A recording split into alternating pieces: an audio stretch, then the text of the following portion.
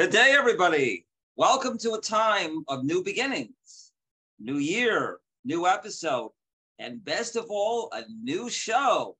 Welcome to the pilot episode of Manufacturing Think Tank with Cliff Waldman. Why did we do this? Why are we creating a new show? I'm starting my fifth year with Manufacturing Talk Radio. 4 years that I've been with Talk Radio have been quite an adventure for me, and we can divide it into two parts because history has done that. At the beginning with Manufacturing Matters, I was exploring the broad themes of manufacturing. Manufacturing is a very theme-driven sector. It evolves around structural changes that takes a lot of time, but are nonetheless very powerful. And we're looking at that.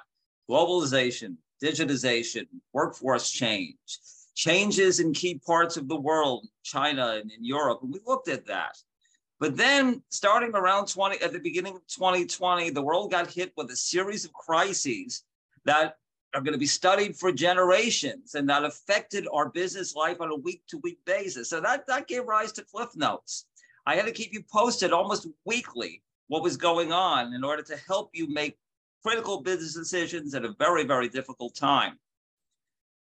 Crises have not abated. It'd be foolish to think that they have, and we will stay on top of developments, certainly. But fortunately, the pandemic is much more under control than it's been. And while inflation, picture is nowhere near what it should be, we're at least peaking and then seeing some control in the inflation picture. So the think tank is meant to sort of be a combination of the two, of Manufacturing Matters and Cliff Notes. Whether it's something that affects you next week or 10 years from now, we'll explore it, and we're going to do it in a calm kind of think tank manner. We'll explore it deep, we'll explore it wide, and we'll have the best guest on to do that. One thing that has not abated in any way in terms of an emergency as we start this new year is the disastrous war in Ukraine. And one of the many elements of that has been an energy threat to Europe with big implications for European industry and thus for global industry.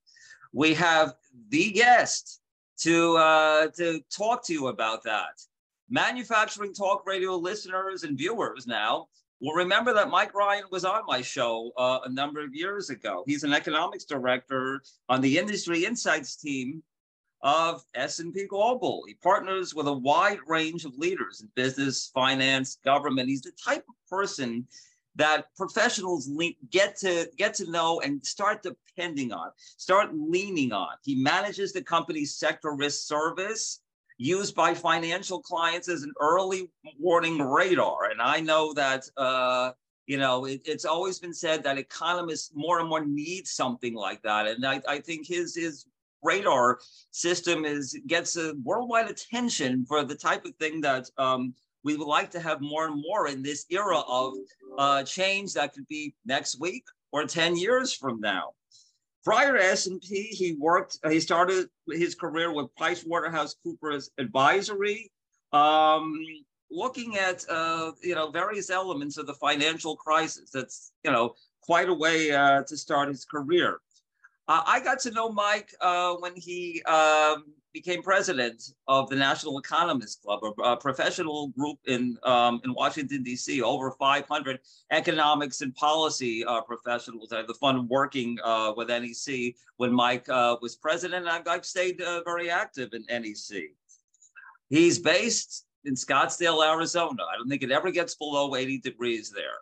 Mike, welcome back to the network, and welcome to the new show. Hey, Cliff, I'm glad to be here and help you kick off a new era. So this is really great. Thanks. Thanks for joining us. Complicated story, terrible story. Any aspect of this Ukraine invasion is a terrible story, but let's begin with the macroeconomic environment in Europe. Let's ask the basic question that is being asked about every part of the world. And you work for S&P Global. It's one of the powerhouse economics think tanks and economic forecasting firms in this world. So is the European economy in a technical recession right now or not? Well, I think we exited 2022 with a lot of question marks about where things were going to go.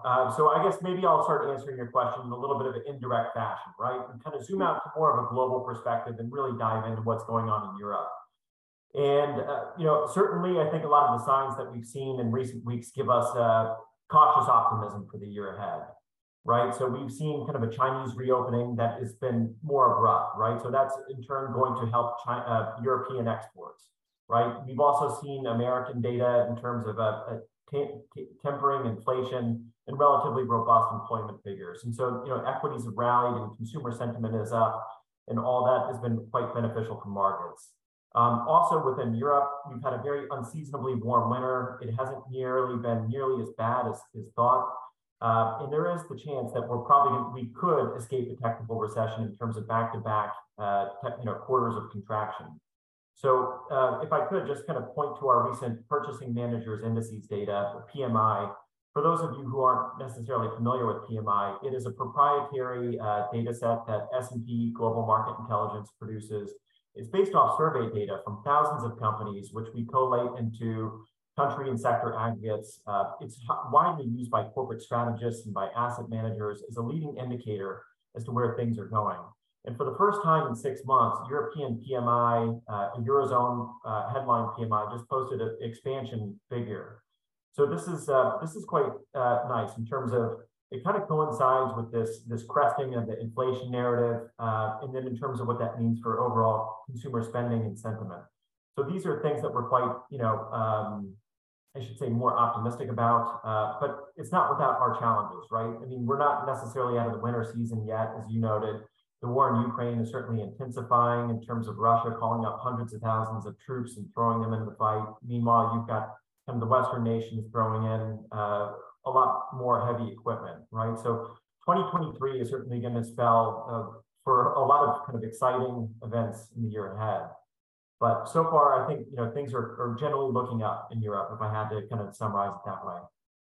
Oh, along those lines, can you share S&P's Global's GDP forecast for European growth for let's say it's for 2023 for this year and 2024, and then tell us, beyond the forecast itself, do you think there's more upside risks or downside risks for the European outlook? Yeah, so our Eurozone outlook is going to grow about 0.2% this year and north of 1.5% next year for 24. UK contraction will be about 0.8% this year. So the UK certainly got it a little bit worse. Right now, inflation is still very much the dominant concern, right? And the good news is that headline inflation is coming down, but core inflation is actually still trending up. And so that's kind of the primary issue. So inflation has kind of baked itself into services and wages, and that's where inflation is, in terms of that core aspect, is stuck. Now, in terms of just aggregate inflation, right, that does include food and energy costs, and that's coming down just because gas prices have come down so tremendously, right? So if we look at Dutch TTF futures month-ahead prices, that's come down by about a factor of 5 since it crested in August of last year. So, but they're still, European gas prices are still about probably 4 times what they were pre-crisis. It depends on the period that you want to measure it against, but it's certainly still elevated, and that in turn is kind of weighing on consumer ability to spend. And food prices are really the $1 million issue in terms of they continue to go up. So food is certainly an issue. And a lot of that then dovetails with what we've seen in terms of European gas prices have gone up so high that ammonia and nitrogen production has gone down tremendously. So all those are just necessary fertilizer for food production. And I think it's going to take a little bit of time for this kind of food crisis to abate. Then on top of that, you've got sanctions on Belarusian wheat exports. And then you've got kind of the situation in terms of it's been still a little bit slow to get wheat out of Ukraine as well. And so Russia has certainly been bombarding Ukrainian gas infrastructure. But then the question is, in terms of, will there be kind of an emphasis in targeting or kind of a restrictions around, infrastructure to allow Ukraine to export crops to the global market? So that, will that kind of change as we get into the summer? I think that's a little bit of an open question. So that will be interesting to see, right? Because right now, Russia is targeting that energy infrastructure just because it's the winter season. It's kind of meant to demoralize. But, all of a sudden we're going to get into the spring and summer, and that heating is not necessarily a concern. So just the kind of the emphasis of Russian targeting change in the months ahead, that will be interesting to see. One of the sort of interesting, notable aspects of this story right now, at least right this minute, is that anytime we talk about weather lately, justifiably, it sends a chill up everybody's spine, because every weather event has been an absolute tragedy, mess. Pick your subjects, but there's a little bit of a different twist here. You write in your very intriguing report. You write that Russia's throttling of natural gas via the Nord Stream pipeline has put the European Union on a, quote, de facto wartime footing. And it's those last words that sort of, caught my attention. Now, the thing is, so far, and you never know when this is going to change, but so far, Europe has had an unusually mild winter. Is the wartime footing kind of off for now, or what? Tell me about the intersection of unusually warm weather and something that could have been, much worse. Well, in terms of wartime footing, it's certainly echoed by recent comments by German Foreign Minister Annalena Baerbock, where just a few days ago she talked about the Western allies being in a war with Russia. So I think that those are pretty astounding comments, and some other European politicians have pushed back against that. But there is just a sentiment in a large part of Europe in terms of coming together just in order to, with regards to Russia's invasion of Ukraine, in wanting to stand in a unified sense. So I think that part is very much agreed upon. So in terms of what this all overall means, it's going to be interesting to see how it plays out in 23.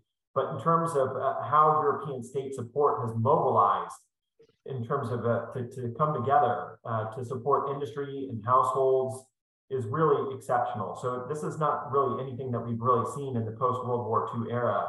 And European governments have had to come through with enormous state support. So if we look at Germany or UK, that their collective packages and stabilization mechanisms amount to about more than 6% of GDP each.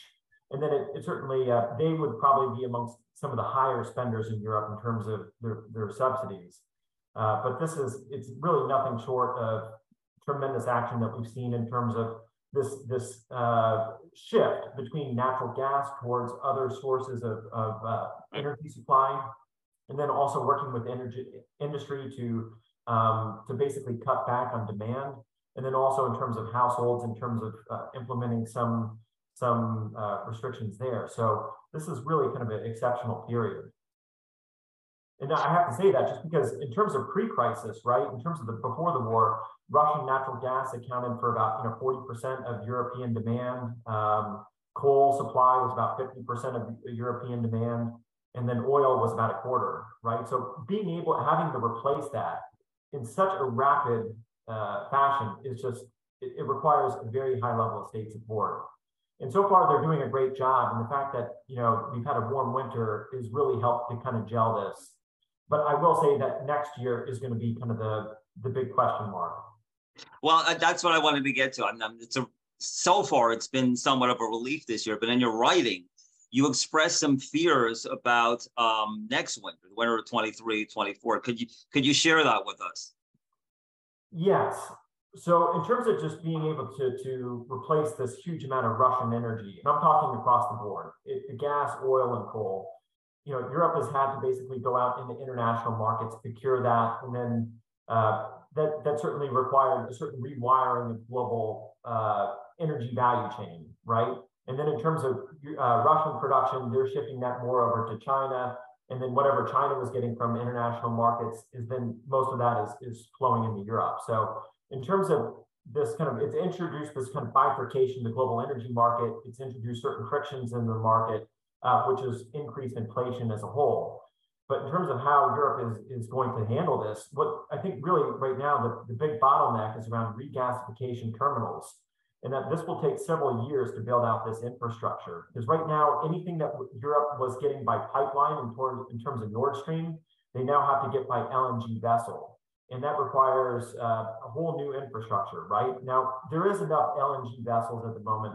And really the shortages are around the regasification terminals. And so Germany is hoping to roll out 3 in Q1 of this year and 2 more later this fall. Italy's building out 1 at the moment, and the Netherlands actually rolled out 2 at the end of 2022. But even that is not going to be enough. I mean, this is going to be a multi-year project. And further to that, Europe had the advantage of importing Russian gas through the first half of this year, right? So Russia turned off the pipeline August 31st, and then a few weeks after that, Nord Stream blew up. So now there was Nord Stream 1 and 2, and they each had 2 strands each. And so 3 out of the 4 strands were severed.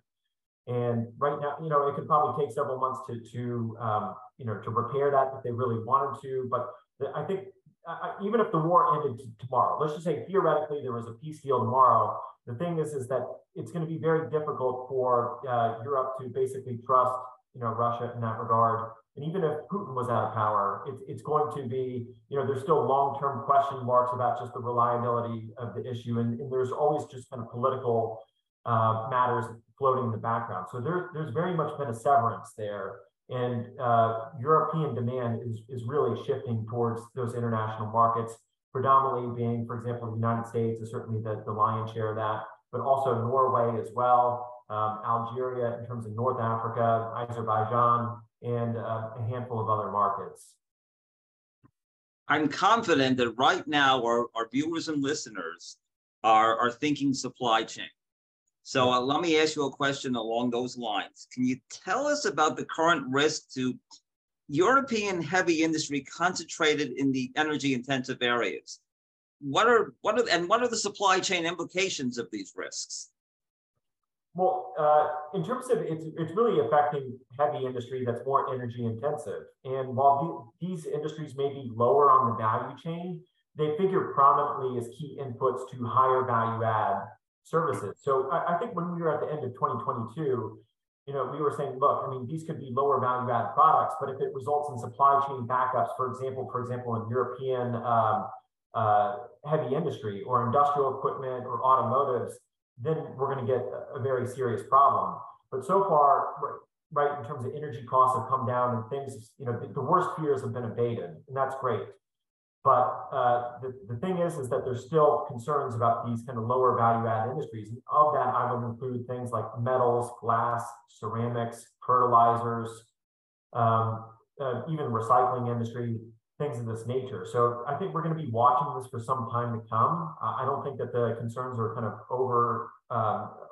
kind of ended overnight, but this is certainly something that we're going to have to watch ahead.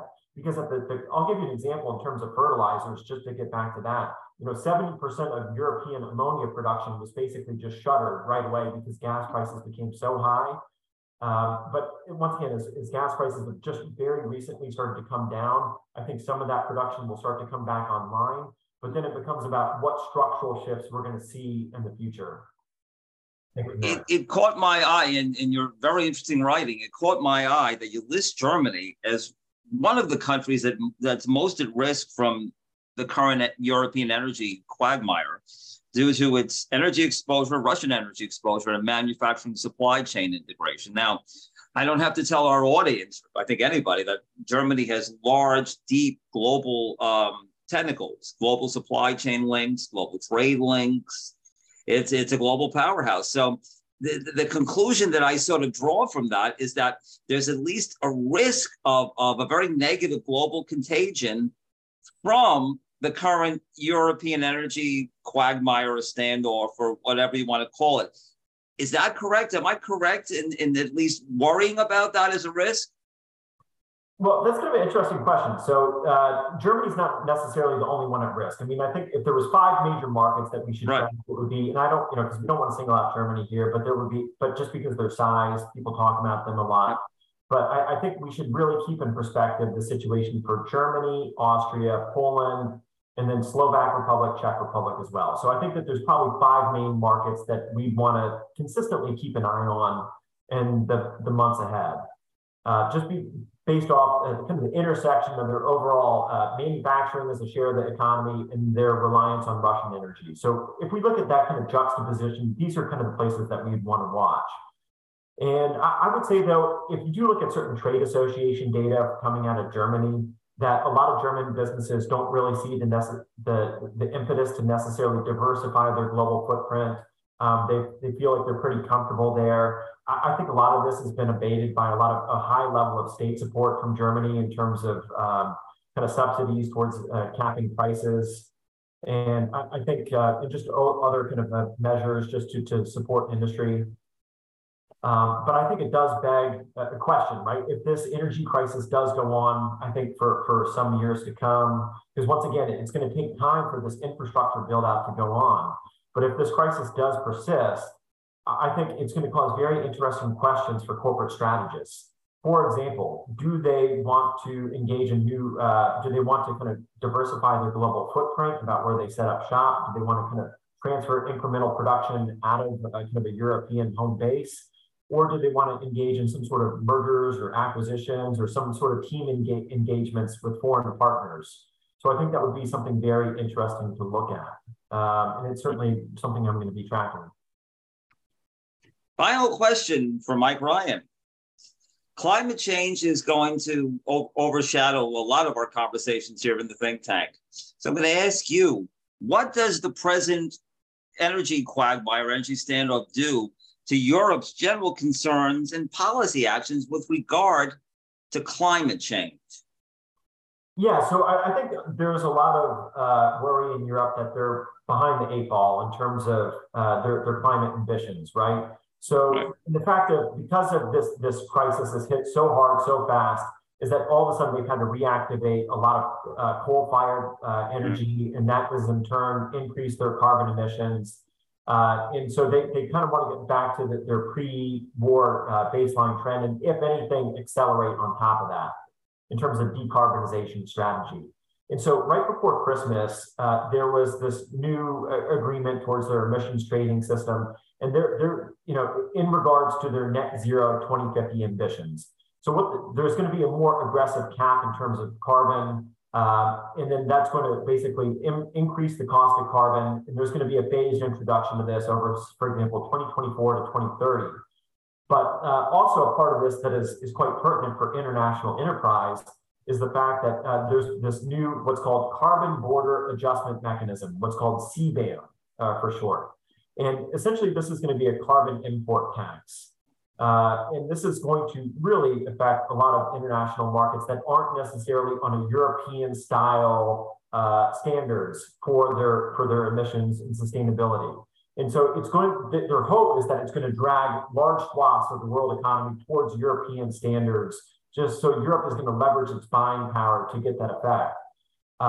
The thing is, though, this is going to cause some diplomatic confrontation, I think, with some of the bigger polluters, for example, mainly in China, India, Vietnam, but it could also cause some confrontation with the United States as well. So while the United States has got its own climate ambitions, and we're moving on this in our own form and fashion, the fact is that we are not necessarily on kind of European standards. And so there's going to be a little bit of a tussle in terms of how this gets worked out. Now, I think it's also important to note that the U.S. has got its own approach, and that's really along the lines spelled out in the Inflation Reduction Act, right? I mean, it's called, it's ostensibly about inflation reduction, but it's really a green energy package, right? And so there's about $370 billion worth of tax credits and subsidies that are going to help businesses and households affect this energy transition. And there's also a lot of concern in Europe that they're not necessarily getting a piece of the pie here. And so very much the United States, if you had to compare and contrast both Europe and the United States, is the US is leading with carrots and Europe is leading with sticks. And I think that they're going to have to kind of come to some sort of diplomatic consensus behind the scenes. And I think that will probably take a few months to play out. But I think this is going to be something key to watch in 2023. Mike Ryan, you gave us your time. You gave us your expertise. Thank you very much for helping me to gear things up in the think tank. Cliff, really happy to be here. So that's a great start for you. Take care, man. Thank you. Yep. To our viewers, this is a perfect episode to start with. This is an example of what we're going to do. It arises from a crisis that many of us are praying ends as fast as it possibly can, a terrible war. But we're also looking beyond we're beyond that. We talked about what's going on right now, but what, how it's going to have implications 10 years from now. That's the world that manufacturing is evolving and looking at right now. We're going to talk next week. We're going to talk 10 years from now. Every issue is going to go that way. Every discussion is going that way. Look forward to seeing you at the next episode in the Think Tank. I'm Cliff Waldman. This podcast is a part of the C-Suite Radio Network. For more top business podcasts, visit c-suiteradio.com.